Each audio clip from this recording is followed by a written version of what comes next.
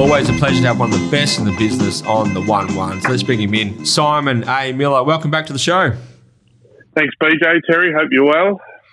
Very well, very well. Now, quickly, we'll start on the filly. Amelia's Jewel got the chockies in the first up in the Belgravia last Saturday. What did you make of the performance? And I guess from our listeners' point of view, we see that the acceptances have just come out for the Burgess Queen on Tuesday.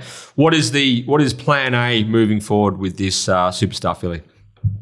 So she'll go Burgess Queen, and then we'll just assess off the back of that whether we go champion fillies then a guineas or just into a guinea. I suppose we've got to be mindful that the two races we want to gun down are the guineas and the northerly. It's just how we get there. The fillies are on the Big Bash series, so you've got to watch them closely and make sure you're doing the right thing by them. So she comes through the run in good order, so that makes my job easy to start with now. And then now we've just got to prepare her for Tuesday. But she's drawn wide, which I think is a good thing in that race, because we can go when we want to go. And like I didn't mind drawing one the other day because there were some good horses around us and knew they'd take into the straight. But there's a few in this that you wouldn't want to get stuck behind. So I think drawing wide's good.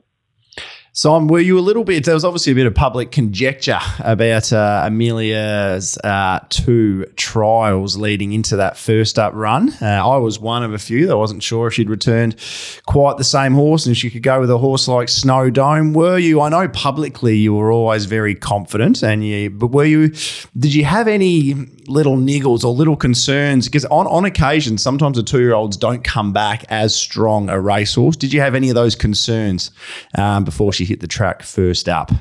I didn't have any concerns because you look at all our top juveniles that have raced for us, they've come back and raced at 3, 4, 5. So we pick the eyes out of which ones we put a bit of pressure on.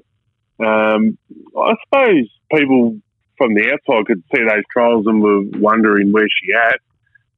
But I hadn't pulled the trigger at any stage at home in proper work, and we'd had pretty bad winter where the tracks we were losing gallops due to lightning or rain-affected tracks, and then sometimes the surfaces weren't up to standard through no fault of anyone. It's just Mother Nature was cruel. So I was always just looking after her. And then, I'm mindful she's a filly and she's on a pretty solid campaign and you've got to constantly back up. So I held her hand in those trials. So I knew where I was at and what I was doing, but I can understand why people were on the chat about whether they were in her corner or not. But I suppose to answer your question, the easiest way was the Tuesday before she raced in the Belgravia, I'd let the handbrake go and she just belted up, and it was like, well, you've still got it. So it was just ridiculous time with ease. I'd only given her 2 gallops, proper hit-outs going to the races, and that was one, and the other time was in between her first and her second trial. I just wanted to make sure that she still had it because I hadn't put her under pressure. So, but I can understand where everyone was sort of up in arms. So, Simon, have you ever, just re-jog my memory, have you ever had a 3-year-old head towards the 1800 now northerly before, like as their target race? So is this new territory for you? For fillies it is. Like I had Akinar Star, he ran third in it, and he was awfully unlucky as they were going around the back straight there the first time. He lost his spot and got pushed through the rail and still picked himself up around third. So, but his was easy because he was, they're 2 weeks, 2 weeks, 2 weeks all the way through. Fillies, you just got to be so mindful of. Lady Cosmology, I could have gone down that path. That's right, yes. But she's a different filly to Amelia's Jewel. Like Lady Cosmology, Amelia's Jewel, you'd hold her hand and she's the one you'd let meet the parents, whereas Lady Cosmology, she'd put 4 around your head, and if you left the nightclub at midnight, she'd call you a pussy. She was just that aggressive, and so she was down that path. But the backups would never worry her because she's so tough and strong. Whereas this one's petite, so horses for courses. But So to answer your question, I've trained it totally different, knowing that I want to have a right for the guineas and hopefully the northerly. That's I guess the point that I was getting at with Amelia's Jewel. She was just a dominant 2-year-old, but with the $1.5 million, 1,800 meter race in mind, and you're a trainer who is historically gets them ready to go, first up, second up, bang bang. You get them fit and firing and well, but you just have to. The timing to get her cherry ripe for her 2 grand finals is going to be the key, isn't it? Absolutely, and it was a bit of thrill seeker moment training for the Belgravia, because I knew I had it forward enough to win, but I had heaps of room for improvement. So you've got to get that balance right where you haven't heard a post-race from the first up run, because you've got to quickly get her back into the regime for the Melbourne Cup day. So it's a bit of a thrill-seeker training program if you do it that way. But if you get it right, then you'll hopefully get rewarded down the track with the bigger races in mind. Yeah, absolutely. So plan A is Burgess Queen, Guineas, Northerly. Is that right? Yeah, absolutely. Yeah. Okay. And you'd love to throw the champion fillies in as well. Yes. But it's just whether we're doing the right thing. I'll have to just watch her. Like if she hypothetically came out and won that the Burgess Queen by 4 with her head on her chest and hasn't done anything, well, you could easily go the champion fillies and the Guineas. But if she has a bit of a hard run in the Burgess Queen, you might just bypass champion fillies. So it's a bit of suck and see, and we'll just have a look along the way. It's a bit like a few of Bob's over the journey have gone to the champion fillies and they may not have pulled up as well. They've actually skipped the Guineas. Cooked a few of our futures tickets. I think Arcadia Queen. I was going to say, gone and been successful in the Northerly. So it's sort of one of those ones you could go to the champion fillies. Just as a warning note to listeners, perhaps to some degree, she might win well, but you might go, hang on, she might need a bit more of a break, and you might be sort of forced to skip the Guineas if that's the path you went down. But it's sort of it's a catch-22, right. And you sort of go, well, geez, we're letting $250,000. It's $250,000 race. Is that right? Champion fillies? 300 now. 300 there. So you also don't want to leave a $300,000 race sitting on the table when it could be something of a glorified track gallop for her if she's going as well as you think. So it's a fine balancing act. You're 100% right in that. Never wrong, Simon. And you're 100% right with Bob's fillies. Like a couple of times there, he deviated out and went direct. And it's purely because you got to sit there and watch them, because it's a cruel program the fillies have got, so you can't lock anything in. I think Arcadia Queen was the only filly robust enough to do 100%, Burgess Queen, champion fillies, Guineas, Northerly. Perfect Jewel skipped it. She skipped. She went straight to the Guineas. Yeah, she skipped champion fillies. Yep, spot on. So you got to just read them. And I suppose what separates an elite horse from a good horse is her ability to bounce out of gallops and races. And she had a bit of a puff after the Belgravia, and yet by Wednesday she was out of control. And it's like, well, that's why you're good, because you can just bounce out of things. Are you excited to get her up over a mile and beyond, Simon? Or is that sort of like, are you still? Is it firm in your mind that that's going to suit her? I suppose is my question. I don't know if it'll suit her. I'm excited to go down that way, purely because she slingshots into everything and crunches through the line, and it's even her work. She's never sort of on empty, so you'd have to say she'd get it. I suppose the thing that I really enjoyed from Saturday was she was first up, and she's never been on top of a hot speed. Like the Caracatta was a hot speed, but she was out the back. That's right. So she's had to sort of punch a bit of a hot speed. That's the closest she's been ridden, and she was still there at the end. So that was just something new for her as well. But like you'll see in the Burgess Queen, she'll just sit midfield or worse and slingshot into it. And then everyone might be like, wow, have a look at this, But we're still going to go there and win. It's not a foregone conclusion, but weights and measures suggest we get in pretty well. Yeah, absolutely. It's funny with the options available now. If you do, I mean, I think she'll get the journeys and probably keep on winning the whole way through the grab. If Paddy gets off after the champion fillies and says, geez, I don't know if she ran out a super strong mile, you can sort of reassess and go, hang on, let's pop back to the Gold Rush in 3 or 4 weeks' times after that. It's worth $1.5 million as well. It's a wait for age. Yeah, the options are. It's a perfect sort of setup where there are a plethora of options and you can sort of learn as you go and sort of be guided by what Paddy says as well. Yeah, exactly right. And we have been afforded that luxury this year with the added race on. That if we need to detour, we can, and you still got access to big money. Simon, I've got a few questions for you just about WA racing in general. But before we do, can you just? I see you've got you're saddling up 4. You're going to be a busy man. You got 4 runners in the Prince of Wales Stakes on Saturday. Pansdown, It's a Ray Day, Amacenus, and of course the current favourite, Miss Kentucky. You've also got 2 runners in race 1 of the day, Lexington City and Queen of Soul. Just on the Prince of Wales, obviously Miss Kentucky, outstanding along the rail, first up, saluted. How's she come through? And I guess are all 4 of yours Winterbottom bound, or are they going to deviate post Prince of Wales on Saturday? It's a good question because it'll depend. Like Pansdown and Ray Day will. I'll see how they go Saturday. Now, if they're just a couple of lengths off, well, in 2 weeks' time, there's a 78 1200, or 78 1200, which is perfect. So they can take an easier route. Miss Kentucky will play this path, and Winterbottom, Amacenus.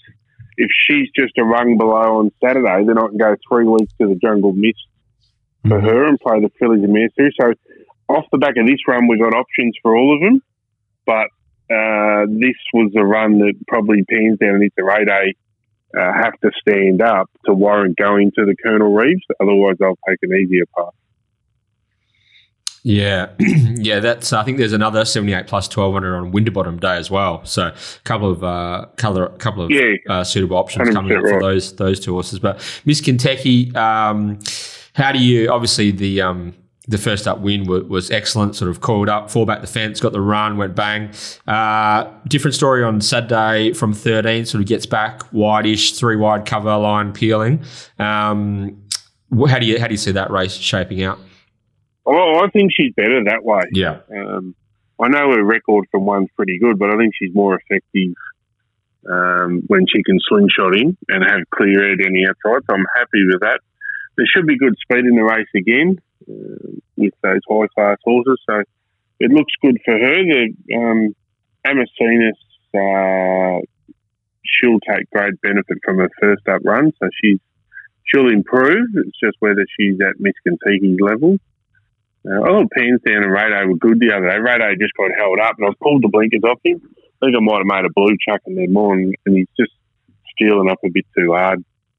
So he can have him off. I might have been a bit harsh on him in winter when he got rolled at his last one. I thought he was looking for the shades and maybe I should have just looked at it and said, well, was a nice enough horse that beat us and gave it weight, but I looked at it probably a bit harsh. Okay, so what have you made of the changes to the program, the addition, the increase in stake money of the Placid Arc Stakes, a race that you've got a tremendous record in historically, $500,000 there, the $1.5 million old Scahill, which is now the Gold Rush, and just want to see that the Placid Arc Prelude on Saturday has only got the 5 runners, no Miller runner, which is unusual. And do you have anything sort of headed towards the Placid Arc at all? Oh, I'm shattered. The first year, I don't know how many Placid Arcs we've won, but we've had a good handle on it. And the first year, it looks like I may have one, but there's probably better credentialed horses from other stables heading there.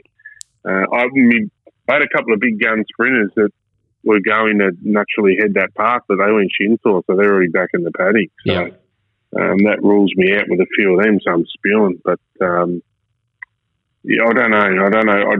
I would love to have had something in that race on Saturday that I just didn't have the right horse to go there, and I'm spewing because there's only 5 in it.